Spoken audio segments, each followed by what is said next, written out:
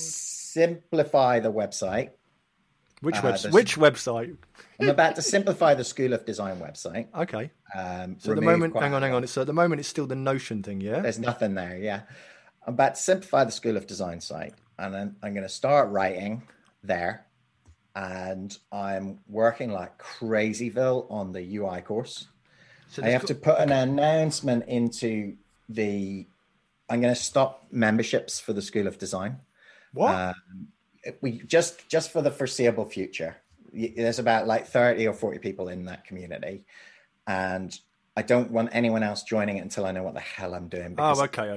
I've kind of got a bit, yeah. And so people are like expecting me to do a session tomorrow night, and I'm not doing a session tomorrow night. Yeah. I had a really, really helpful session anyway, before we start into this, welcome to Uneducators episode, I don't know, version 3, episode 3, maybe? It's 3.6 or 3.7 now. Yeah, we're like caning it. Some kind of crazy scheme. It's sort of semantic versioning of podcasts. Yeah. We're piloting we're cutting edge, edge, you know, we're like ahead of the curve.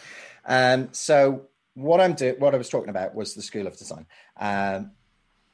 I've been going to the car park and working on the user interface course and really enjoying it. You know, lots of good stuff. Started to build it all out. I've probably got about 8 slide decks totally finished. Wow. Yeah, it's good. So hang on, what course is this? This is the user interface course, Building Beautiful User Interface, yeah. BBUIs for short. And that's going to be a cohort-based course, 24 students in a class. So a heavy emphasis on peer learning. Yeah. Heavy emphasis on cohort-based. Here's a controversial one for you, though.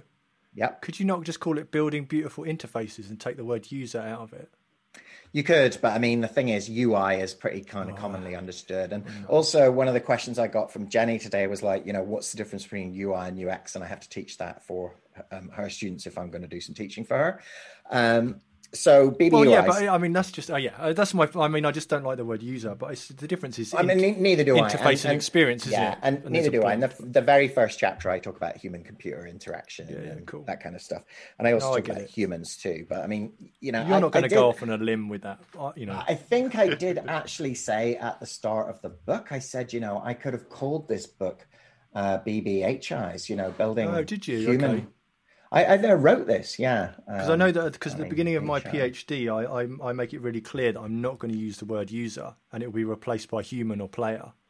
And it may come across as clunky, but I don't want to use the term user.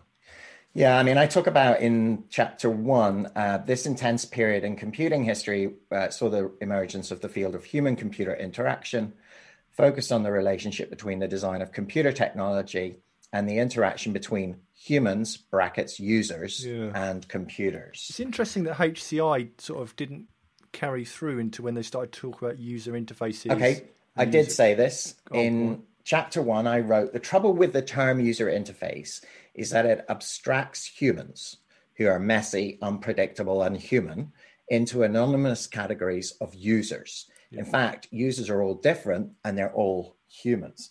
I'm not going to reinvent the wheel and call this book Building Beautiful HIs, Building Beautiful Human Interfaces. But as you read it and as you design, put some thought into the different humans that will use the designs you create. And then I wrote, consider young and old, age, gender, male and female, and everything in between or outside these terms, geographical context, where in the world these users are. So I have definitely sort of pushed the human message. But I driven by you and Al, I really have been working incredibly hard on this. And I've structured out the course and I've got lots of work done. And I don't know if I told you that I've now sort of built it into, this will be the point at which I say, can you let me share my screen? I've already checked that. You've already preempt that bit. I'm just going to look for something as well while you're talking about that. So apologies for my mouse moving around the screen because you can hear it on my table. So we have a sprint based approach. So sprint number 1 is the fundamentals of interface design. Oh, hang on, Chris. Sorry, before you go into that detail, because I think so. We were talking about just because it connects to the idea of the thinking about the people and the humans in it. We were talking with our students, obviously, about player experience. Yeah. And obviously, again, we had a good conversation about not going down the demographic route so much in terms of, but thinking maybe more about the broader things. So instead of thinking about age, you'd think about like the ludic literacy of that person. Because they could be. What's ludic literacy? What does that mean? Their ability to, their experience of playing games, their ability to, to manipulate controllers, all that kind of stuff. So rather than worrying about whether they're 80 or 16, you can. What's the word ludic? So is that a word in English? Yeah, it means. Let me just give you the definition because I don't want to get it. I sound like I don't want to talk about. I've never heard of this before. So it's you would use related to play or playfulness. Oh, okay. So this would really sort of relate to games, though, as opposed to user interfaces. Yes, okay. Yeah. Oh, is that why Ludo is called Ludo? Yeah, because it's ludic. Yeah. Holy moly! I've never heard of that before ever. Yeah. Ludo. And it was just trying to get away from this idea of like splitting binary things. So instead of, so you kind of think extrovert seeking social experience, introvert wanting to retreat, time poor, time rich, understimulated, overstimulated, achieve, there's all this. Go on. I'd love to hear more about that. I'm just looking at the Apple Dictionary. It says late 19th century from the Latin I play, Ludo. There you go. So there you go. That's really interesting. But this wasn't my slide deck. Emma gave this slide deck, and it was really good. And I thought it taught on a lot. Who's Emma? One of your team? Emma Ray is one of our tutors. Yeah, she's sort of got a background in literature and stuff and games, and she's really good, really good. And it was just this idea of like personas can feel a bit dry. And they feel feel a bit narrow, and you try and then say, okay, well, it's not really one person, but it's good to personify things. But it's more like a broader demographic. But then it was kind of expanding out and saying, actually, sometimes demographics are really problematic. Yeah, because there's other things that might play a better role. Do you know Jobs to be Done? Don't think so. Don't know. So Jobs to be Done is an alternative to, it's not an alternative. I think of these things are all tools, really. Yeah, exactly. You could have a persona from a marketing perspective, for example, that enables you to look at the person and think that, that's Adam. That's one of our, categories of users, for example, or customers. Jobs to be Done is something that Clayton Christensen, from Clayton Christensen. Yeah, so he talks about in a video on YouTube. So if you Google Clayton Christensen Jobs to be Done. There's a video on YouTube?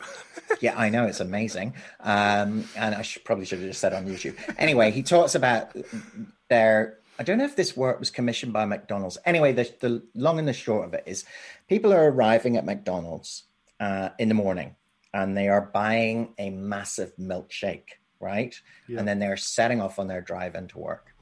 And the demographic there is not really that important because there's a vast array of different demographics who are doing this.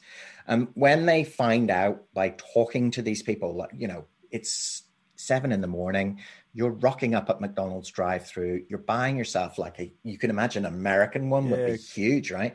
You're buying yourself a giant, milkshake.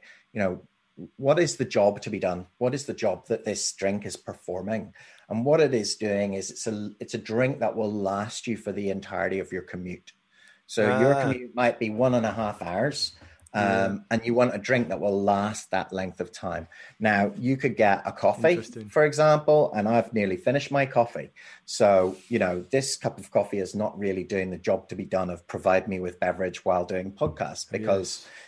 and because of the viscosity of the milkshake and it's thick and it's hard to suck up through the straw, that lasts for longer. And so once you understand that job to be done is X, right? It gives you an insight into maybe ways in which you might change that. Yeah, and we talked about the idea of where if it's a mobile game, where are the players? So and we've talked about it before in other things. If they're waiting in a queue in the post office, what's that time? And you can work around those kind of things. The other interesting... what do you call that time? Oh, well, it's just about amount of time, isn't it? So it's time poor, time rich, really, in that sense. Okay. And the type of gameplay that you can have when you're using a small screen in a standing, So there's definitely there's all this embodiment. I mean, we're going to be doing a whole thing. The next big project where we're bringing like augmented reality stuff is about embodiment, the player's embodiment in the game space. Really like this idea, because then what you're saying is that in certain contexts, you're time poor and you only have your mobile. Yeah. You know, you're standing in a queue in Sainsbury's, you don't have your PS4 or PS5 or whatever those things are called now. And you've just got your mobile and you only have 4 minutes. Versus you're sitting in front of the TV, you've got 5 hours and you've got your Switch. So, you know, you can see design those around parameters. that. Yeah, exactly. Yeah, it's really interesting. The interesting thing I was reading as well, and I'll come back to McDonald's in a second because this is really funny. I was reading this new book called Games User Research, which we might have mentioned before, I can't remember. But there was such an interesting thing about that, because when you look at user research in terms of like, you know, watching what players do and all that kind of stuff, particularly if you look in the app space where most of that research has been done, it's all about efficiency. So a lot of what you're watching players, when you're watching someone use an app or whatever, there is a drive towards, okay, we want them to get through to this thing to buy something or whatever. So it's an efficiency drive. And that's really problematic for games, because games aren't supposed to be efficient in that way. So there was a great example. Was one of them was like, if games are efficient, like in Mario, you know, Mario, it would literally be big button that says save princess, and you hit it, and that's game over. Like it's just like no point. Anyway, it's just but there's so many interesting things. Do some really interesting artistic projects. You definitely could. Like that's so good. Reimagining games like that. You know? And then talking about McDonald's and that jobs to be done thing. You can see on the screen there, it's Clayton Christensen's Jobs to be Done theory. It's a HubSpot video, and it's Clayton Christensen on the job of a McDonald's milkshake. And I think maybe if you click hello more, what is the job of a McDonald's milkshake? That's what Harvard Business School professor and disruptive innovation expert Clayton Christensen asked when McDonald's approached him looking to innovate on their milkshake product line. Yeah, nice. By uncovering the job to be done by a McDonald's milkshake, they realized that the market for milkshakes was actually 7 times larger than they had thought. Wow. So I just found it really interesting. No, it is, totally. Because Atto Partners, who I taught many years ago and who helped me with the school, they came and did a session on Propel in which they talked about jobs to be done as opposed to using personas. And it was great. Cool. Interesting. And they also, when they offered anyone who was on Propel a 1 hour consulting session for free. Nice. All you had to do was email them, and I was literally sitting there emailing them as soon as they finished. Hello, I'm coming. And then I went down for my hour, and then they are great. I mean, I think they appreciated my teaching of them, and they said, you know, come back for a half a day. I think I said this before, and I bought them toilet rolls because it was just at the start of the pandemic. Oh yeah, you did say it to me. I don't know if that was on the podcast, but yes, I remember. Yeah, so I paid them with toilet rolls. I must have looked like one of those knob ends who was buying all the toilet rolls. I went into Tesco's and bought 3 big 9-packs of toilet rolls. And I said to the lady in the supermarket checkout, these are actually payment for 2 people who are helping me. I'm not stocking up on toilet roll because I felt kind of bad about it. Yeah. But they talked about this jobs to be done. Okay. And I'd already heard about it via Intercom. You know, the software company based in Dublin and San Francisco. They have a book called Intercom on Jobs to be Done. Oh, cool. Okay. So hang on. Before we go back to your Building Beautiful UIs course and where you're at, because just this fun... You're doing a great job of keeping the threads here. The fun wrap-up, though. So, you know, we talked about the KFC chicken warming console. And... Oh, what was that? Yeah, we did. We talked about the console that has a chicken warming... Oh, yeah. Yeah. The KFC chicken warming console. Anyway, I mentioned that to the students to see if they knew about it, and some of them did know about it, some didn't, and we were cracking up about this ridiculous thing, right? And what I did find out that I didn't know that the students told me was that in Japan, McDonald's secretly made a Nintendo DS game to train the burger flipping people. Like... What the hell? Someone managed to reverse engineer it off one of the cartridges that was found, and it was a special DS that was branded, McDonald's branded, everything. It was to train you on how to be a McDonald's person in Japan. Amazing. Using games. Yeah, so Google it up. Oh, it's so cool. Oh my word. It's so cool. McDonald's. I'm going to Google it now. McDonald's secret Nintendo DS game or something. Secret Nintendo game cooking.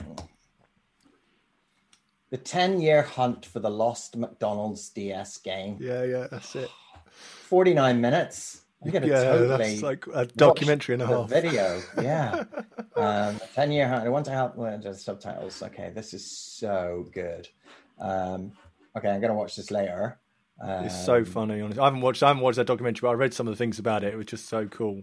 So anyway, building beautiful UIs. You've been in the car, sitting in the car park, freezing, or hoping the sun's going to come out. Is like the history of HCI and that kind of stuff. Talk about desktops and metaphors, mental models. That's mostly reading focused. I'm really starting to look at the blend of what's taught, what's videos, what's reading, what's exercises. Yeah. So designing interfaces is mostly reading, although I've expanded it quite a lot. And also in here, if I just quickly open this, I'll show you. I mean, a lot of this I got from you. It's really interesting. So I had not heard of Doug Engelbart's NLS thing until, well, I think I had heard of it in the context of Memex and things like that, but I hadn't really gone into too much depth on it. And so I've added that in. Great. And there it is there. Actually, I need to send you, great. So you got a bit of the clip of the Motherall demos. I need to send you the latest link to some of my writing, which I think you might have looked at. Yeah, I need to. No, it's cool. It's just I directly connect the Memex, NOS, Sketchpad, and a couple of other things in a linear sort of fashion, which you might be useful. To 100%. So I start with Sketchpad, then NLS, then Alto, then Lisa, then Macintosh. Talk a little bit about the Alto, a little bit about the Lisa, and then I sort of zoom in on this it's not really true. It's more apocryphal. Jobs went and stole everything. It was all in the ether, really.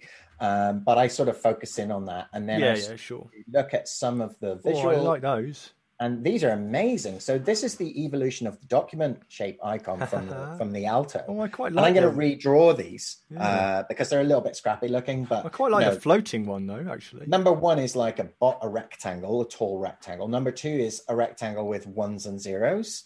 Number three is a really kind of like I quite like that.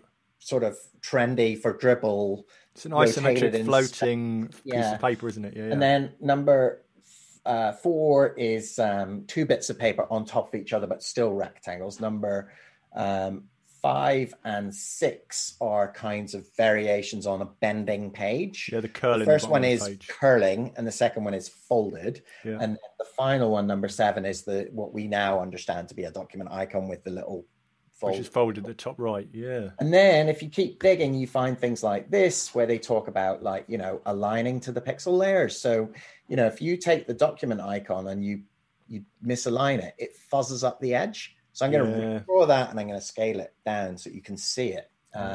Because these principles are still the same. I mean, they're becoming less relevant as we move into ubiquitous, super sharp screens. In the 80s and the 90s, those pixels, and even in the 2000s and the 2010s, those pixels aligning things properly is really important. And did I send you that Facebook AR research lab stuff that they're doing? Oh yeah, or I sent you some stuff actually. I sent you something. Maybe I don't know which way round it was, but I mean it looks, typical Facebook. But they're obviously trying to imagine interfaces that are much more haptic, or in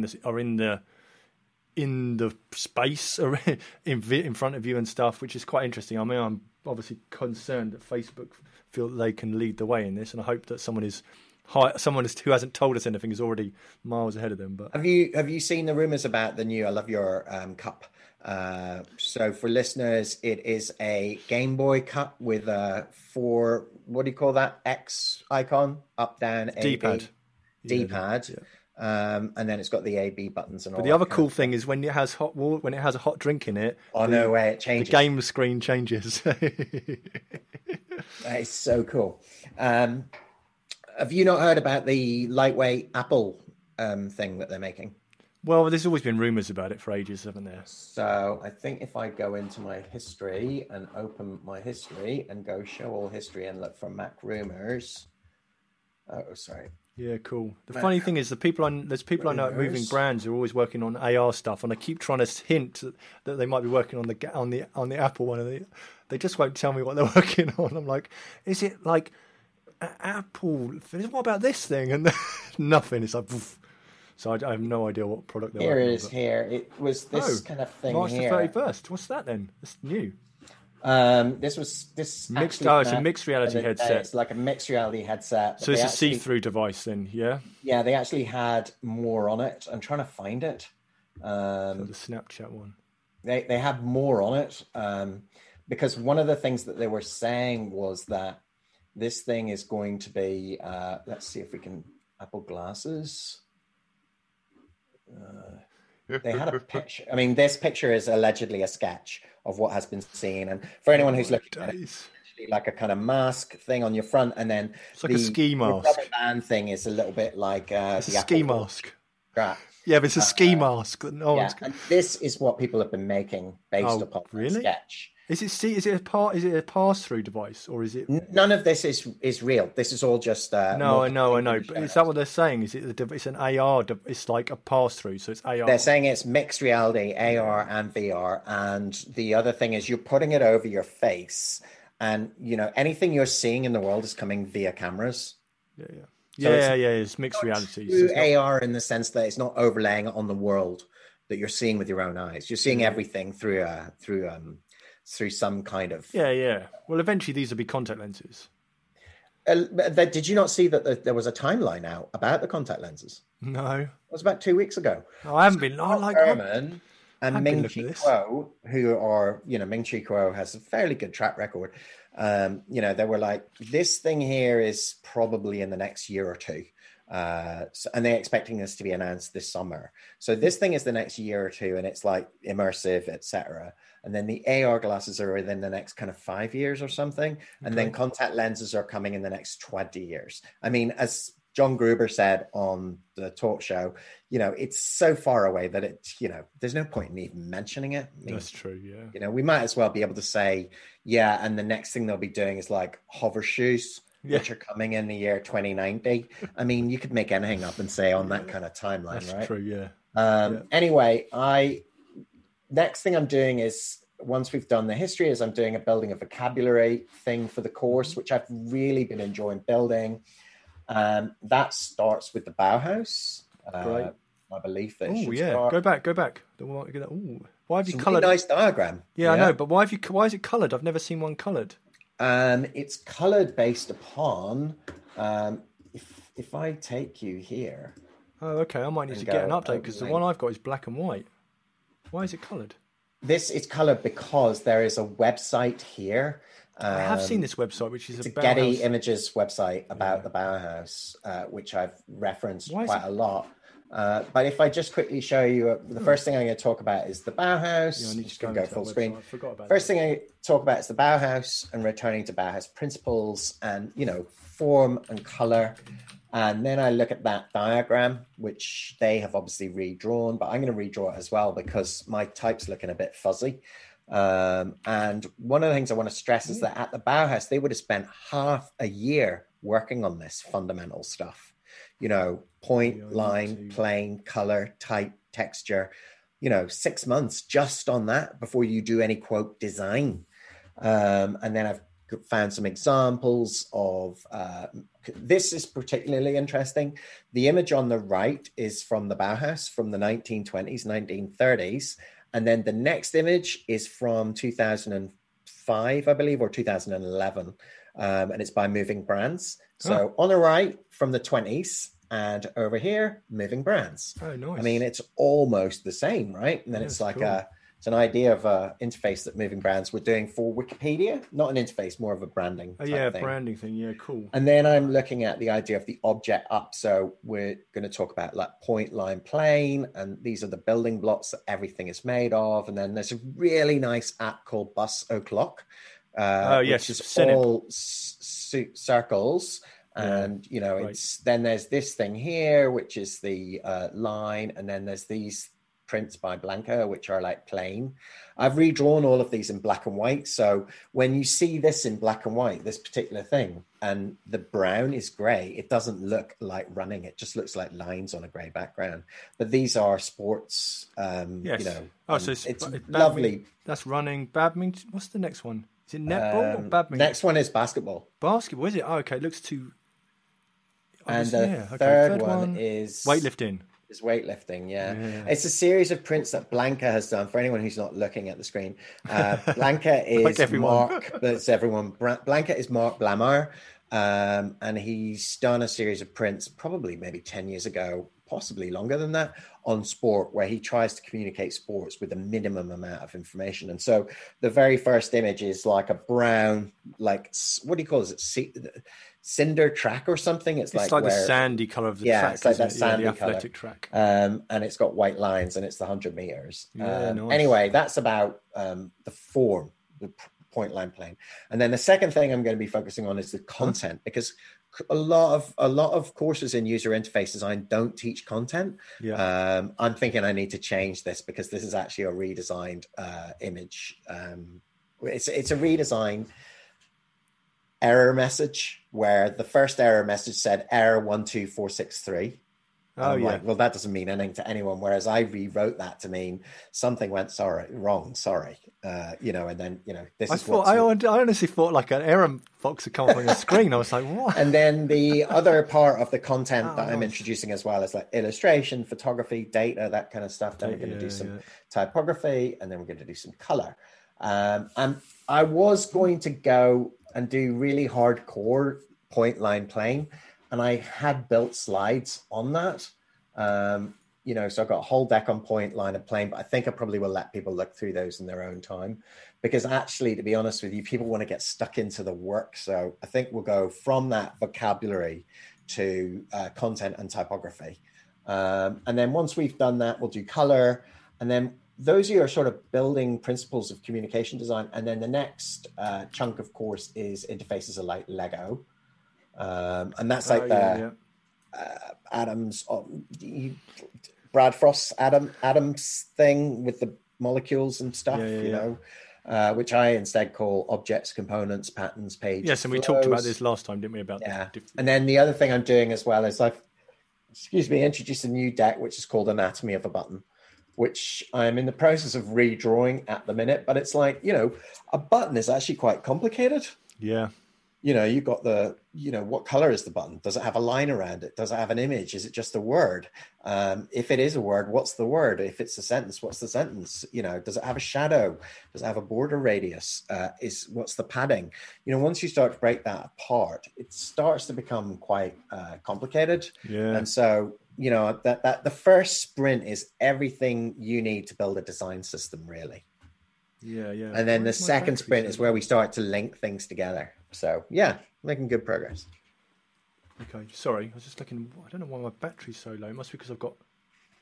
Is that your M1? Did you get a dodgy M1 chip? No. This is all plugged into my old MacBook Pro. It must be because I'm doing... Oh, it doesn't matter. I know why it is. It's because my monitor is trying to charge it, and it's not got enough charge, but enough to keep it alive. But of course... Anyway, the upshot of where we started the conversation was, I'm going to close memberships to the School of Design for the foreseeable future. I'm going to make an announcement probably tomorrow at the rate things are going, to say, folks, I need to kind of regroup a bit here. And, you have a choice of either just staying in the community, which obviously I would hope that people would stay in the community. Or if you feel like you want to get your money back, I'll give you your money back. But what I'm going to be focusing on is building that Idea Factories course, which is taking way longer than I'd anticipated. So what one's going to launch first, though, of these two courses? Idea Factories. Okay. The other one. And because when I spoke to... thinking of launching it? Well, I was thinking of launching it in April. I'd said I was going to launch it in April. But when I actually showed it to Christian yesterday from Pathwrite, I just was like, I'm still learning how to use Pathwrite. So, it'd be like if I was learning Blackboard and trying to do the course at the same time. So this will go live, I would say, within the next few weeks. It's taking longer than I anticipated. There was a really interesting conversation I had with Christian from Pathwrite. It was like, do you think I should do the UI course, which has probably got about 50 slide decks, or should I do like a 5-week course or a 3-week course, first? And he was the same as me. He was like, do the short one. Yeah. Then you'll get the experience of, how long should it be? what kinds of content do people enjoy, that, that kind of stuff. But it's not going to be ready for tomorrow. No, okay. I'm just quitting loads of apps, Chris. Sorry, just to make sure that I've got my battery. No, that's okay. I can fill the time. That was my concern. And the other thing I would say is I've just found, given the choice between sitting down and building structured learning materials or jumping onto Slack and just chatting to people, I'd far rather sit down and build structured learning materials. I don't really see much value in just, chatting in Slack. And so I'm questioning the community aspect of it. And I'm also wondering, how do I reach critical mass? How do I reach enough of a critical mass that there's enough people in the community that maintains itself? Yeah, and that's been a challenge. That's been a challenge, I think, because if you look at your games Slack, it's a very active learning community because you've a lot of students who are, every week stuff's happening, every day stuff's happening. But if you're building like just a community, it's 40 odd people, which is where we are at the minute in the School of Design. It's just not enough. Yeah, and also, that to be, that start. I've said this before, and we talked about it because we've had the same thing with Teams, with lots of the universities using Teams, and they just don't see the same community thing going on. They're just using it for the video aspect, which is fine. Yeah. But again, I've said the Slack games community started in 2014 on day one of the course, and all the staff, including myself, made sure we were super active on it all the time. And encourage students all the time to go on there to say stuff, the ephemeral material, stuff that's coming out now, news, interesting things, we're going to put them there. And so it's it makes people check it, and do it, and it builds. But it took ages to build. It wasn't that active. And the only reason it's active now is because of that building, and also all the alumni, although they're quieter, all the alumni are still technically connected, because they've sort of just tweaked their emails when they finish, and they get a special channel. And I say, stay in the thing because you can tell us about your jobs and whatever, and also get other students' jobs. So, but I still find that I still have to seed a lot of stuff in there to keep the community going. Yeah, and my problem at the minute is that I am trying to build like a really high quality UI course. Yeah. And I'm also trying to build a really high quality Idea Factories course as well, about thinking and writing and all of that kind of stuff. And the problem that I have at the minute is that I just don't really have an awful lot of time to sit and just chat in. But that's the thing is when Slack. And the other thing that you touched on there that's really interesting, because I came home the other night and I said this to Cara, is that Cara, I came into the kitchen from the car park. And Cara was in full flow of a conversation with her friend Rowney, who's from Wales, and who's part of Contemporary British Silversmiths. And they were talking about education and different learning platforms and all that kind of stuff. And I could hear them talking about Playdate, and I was going like, don't use Playdate. I think it's kind of maybe closing down. And, anyway, I said to Cara afterwards, the thing is, she's got, there's a committee of them all talking. And so they have, there's more than one person. Yep. And I'm almost wondering if the School of Design needs that. It needs other people to be, moderators or mentors or something. To be honest, there is like in games, the other thing I was going to say is before starting the games course, I must have been 2+ years designing the curriculum. So I wasn't designing the things at the same time as seeding the community, which you're obviously trying to do. So that's that. It's crazy. Yeah. But I wonder whether, what was I going to say? What was the last bit you said? Well, I think one of the points that you just made there is probably worth just teasing out a little bit more. You were designing your course and you were getting it validated, and then when the first students arrived, you'd done most of that stuff, and now you were focused on delivery. And so maintaining the Slack is a part of the delivery. And my problem at the minute is that I'm still building a course, or at least two or three courses. And so I either have to choose, do I want to make content for a really good course, or do I want to chit chat to people in the Slack? My choice will always be make the content for the really good course. I think the other thing I've learned as well, which I think is really interesting, is the value that I see in the library. I I just am not really sure that other people see the value there. You know, people go, oh my word, that's amazing. There's this big library of content, but it requires quite a lot of effort to go and explore it and read it and look at it. And I'm actually thinking there is far more value in me organizing it into courses. Where I'm saying, okay, 3 weeks or 4. I'm not sure if Idea Factories is 3 weeks or 5 weeks, because more I spoke to Pathwright's Christian yesterday. I thought, well, if I really want to do a short course, maybe 3 weeks is better. Sure. Right. Yeah. You know, first week is reading, second week is input, third week is output. That's essentially. It's quite fast paced, but.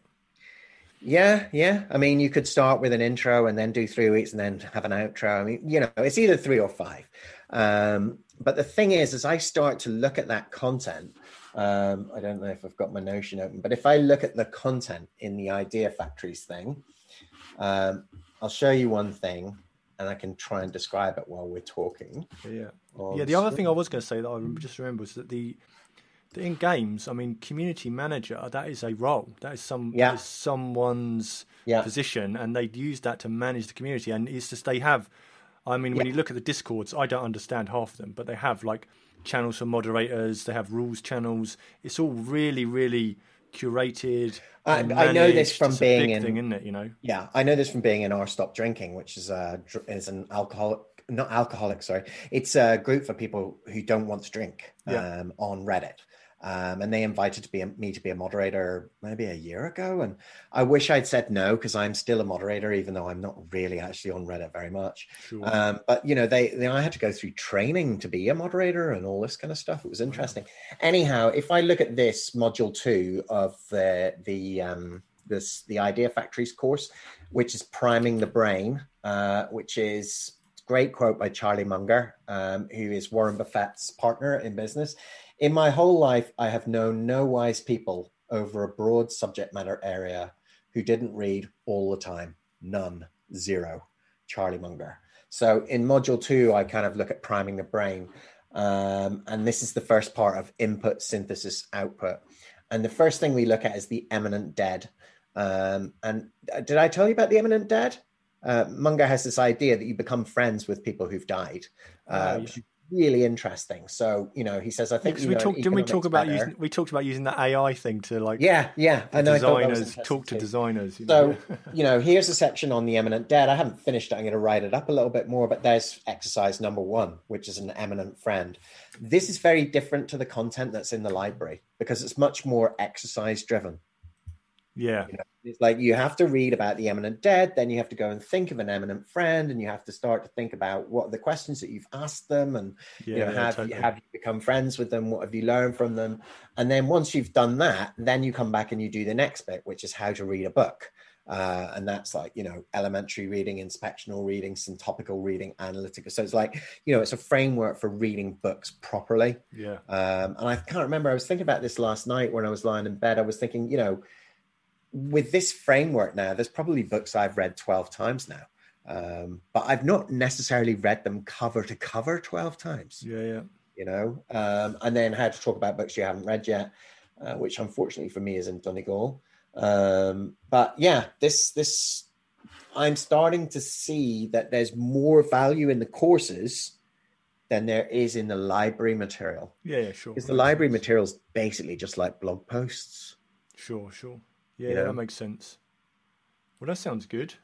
So, I mean, how long do you think it's going to... So the website, the School of Design website, when's that going to come out? I said to Al 2 weeks ago, we were trying to get it done that weekend, and it didn't really happen because I got sidetracked on the UI course. Okay. I'm not making any promises anymore. I mean, realistically, I just want to strip it back a wee bit. We've already stripped it back, but I want to strip it back even more. So how are you going to advertise the... which course is coming first again? The Idea Factories. How are you gonna like get that out to people? I think what I'm going to do is I'm going to start writing on my blog, and you know, sharing that on Twitter, and then start sending my email newsletter, maybe once a fortnight or something. And I think the first thing I'm going to do with the email newsletter is send an email to everybody and say, right, here's where we are. The School of Design is about teaching design. It's, you know, it's a broad array of stuff, right? Yeah. And at one end of the spectrum is user interface design, which is quite low on the, intellectual side of things. Sure.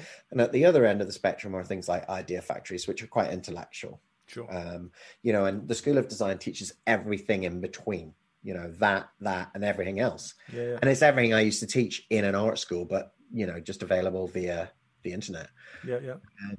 And what I would like would be if anyone had any spare time to go and fill in a very short survey. I think that's probably should have been my first step about a year ago.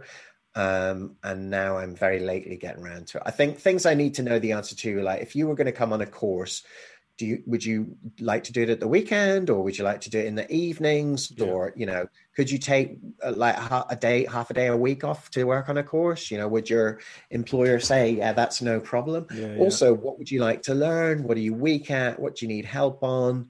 All of that, that's kind of important as well. Yeah. And I think that if I could send that out to the 1,000 odd people I've got on the mailing list and get even 10% to fill it in, that would give me some really useful information. Yeah, no, totally. And then we just build it up step by step, Yeah, cool. I think the thing is, I feel like for most of the last year, I've been throwing spaghetti at the wall in a fairly intentional way. I've been chucking spaghetti at the wall and seeing kind of what sticks. But I'm now starting to think, okay, look, I really need to put the same level of work I would into a module. Yeah. This is really well taught. It's got lots and lots of good content in it. And I think the problem is with the library has just been that it's kind of like vomiting stuff into it's good for you library. It's good. It's great for me to have stuff. I think you can cherry pick out of it, and that's what you're doing now, is then converting it into materials. Courses. Yeah, and I think that's 100%. Cool. I still think, which is why I think it's really, I think it's useful. It's almost like it doesn't. It's what Notion's designed for to some degree, isn't it? To keep all those thoughts and things together, and then you can start to build that. So I think that sounds good. I think what's interesting to me, thinking about education at the minute, which is what an educator is partly about. I'm really interested to see what happens next year. Yeah.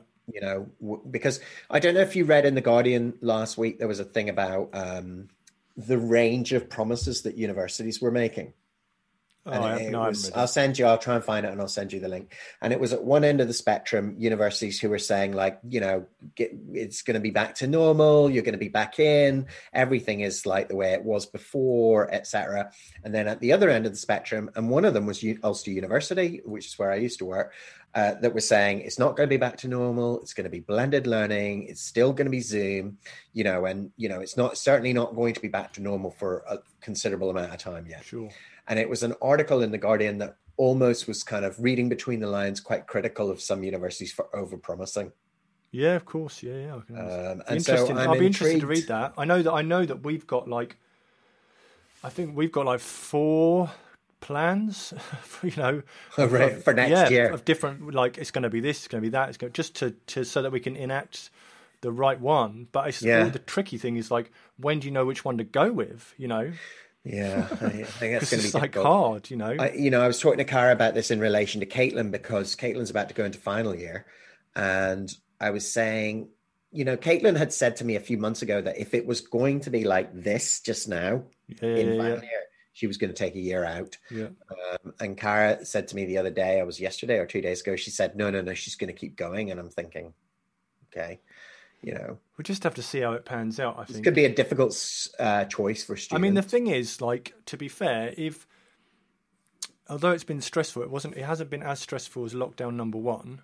And I think that I would, if I was faced with the reality that it was very unblended, like it was at the beginning of this year, I would be spending this summer redesigning. When you mean unblended, do you mean digital only? Yeah, more very few times in the studio, that kind of stuff. I would be redesigning loads of the delivery of the stuff over the summer of this year. Mm. And I would be last year we were burnt out, and it's just but I think if I felt that was the way it was going to go, that's where I'd be at. I mean, we are having other kinds of conversations about what we might do.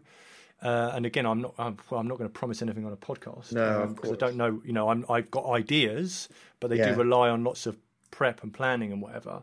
But I think if it was clear which it isn't. But if it was clear we were going to go to this very light blended approach again, then I would be redesigning loads of the delivery of the stuff and making it much more... When you say light blended, do you mean the majority they might come... Yeah, the majority's online. They come in very rarely. I'd be redesigning loads of stuff. All the sessions would be more breakout rooms, much more interactive. So I don't think...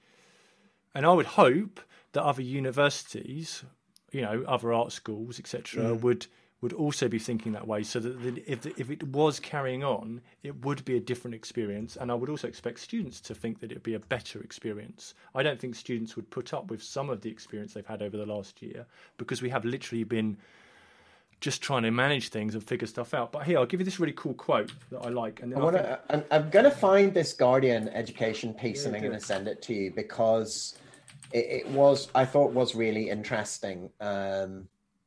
Yeah, I'm going to give you this quote as well that I've been touting around for the last week or so, and then I'm going to have to go soon because you do. I've got people brand you. UK university signed pledge to fight hate against gypsies, travellers, and Roma.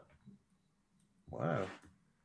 Yeah, check this out while you're finding the Guardian thing. I thought this was great. So there's a thing called the Digitally Engaged Learning Conference, which I've been to on a few times. It's run by UAL and other institutes. This year it's going to be online from Hong Kong on the 23rd, 25th of September. I don't think I'm attending, and I'm not presenting in any way, and I have no affiliation to it. But anyway, it's been pretty good in the past. The people there have been really cool.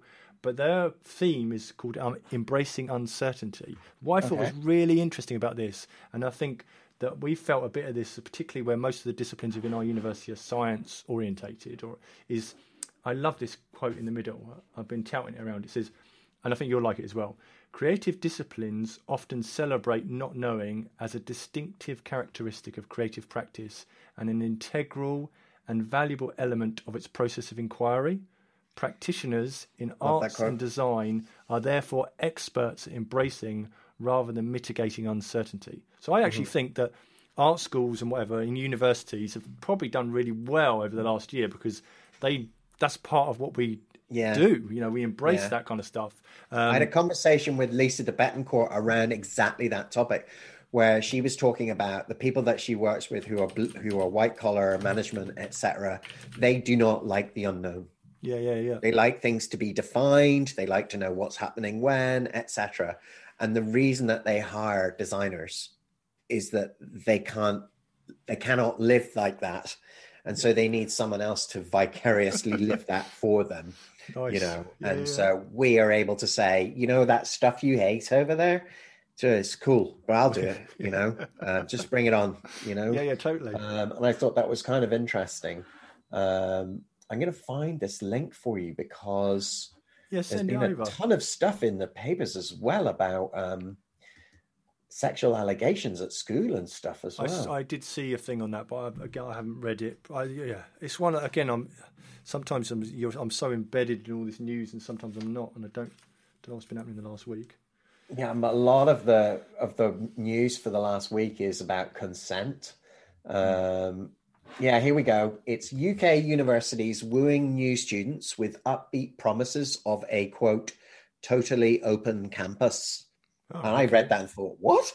So it says, with the season of university offers well underway, some institutions are wooing school leavers with promises of a totally open campus, or at least that student life will be, and this is another quote, much more like usual. Yeah. But academics and students are calling for frankness about the likelihood that disruption to classes and social lives will continue. Universities are braced for a fierce competition to attract new students, and they're going to expect another chaotic year because of the A-levels, etc. And one of these things that they talk about is many fear that elite institutions will take advantage to expand for the second year in a row. I didn't realize this had happened last year. Which could leave others struggling to recruit enough students when they desperately need the revenue. And so if we imagine those bigger universities that already hoovered up a lot of students last year, if they continue to hoover up students this year and keep growing, then we are definitely going to be left with some universities with no chair to sit down on. Yeah, interesting. I think we should do maybe we should come back to this, because that's a big topic. I'd be interested to unpack. I think we should. It says here some universities, including UCL, Sheffield Hallam, Ulster University and Edinburgh University are clear on their websites that new students should expect the, quote, blended learning that has become standard practice, with lectures online and as many smaller seminars or workshops as possible given in person. Interesting. So it feels to me like there's a continuum of truth. Yeah. That's a nice title for a blog post, isn't it? A continuum of truth. At one end of the spectrum, it's all back to normal. And at the other end of the spectrum, the truth, because it's not going to be back to normal in September. No. I mean, do you think like this time next year, could you see a situation in which I could come over and teach the business of games for 2 or 3 days and just run some workshops for the students? I don't know. I don't know, but I think it could happen. But again, in my mind would be like, what do I exactly get for having you fly over? Or do I say, actually, I'm going to give you some funds to create something that is totally remote but works really, really well? So that I do think this is definitely another podcast conversation, but I do think there is a benefit, because I think one of the things, I was talking to somebody about this yesterday, actually, on the Lefteris Design Education podcast. I notice a difference between my students who I've just worked with in IXD and your students. When you've met the students and you've been in the same room and you've all had a bit of a laugh and you've gone for a coffee and, there's just been that informal meeting. Yeah. Once you then move into an online environment, it just really works. And I've also heard this from the Propel cohort, our cohort last year, because we were all in the room together and then we all just moved on to Zoom. It just worked really well. Whereas this year, those people have never met each other. And so after a lecture or a fireside or a talk, instead of them hanging around and chatting, they all just disappear. Interesting. Yeah, no, I think I agree with that. Right, let's stop. That was good. Yeah. Maybe next episode we could talk about a continuum of truth. That could be the title. Yeah, sure. Of the podcast. Excellent. All right. I'm going to press stop.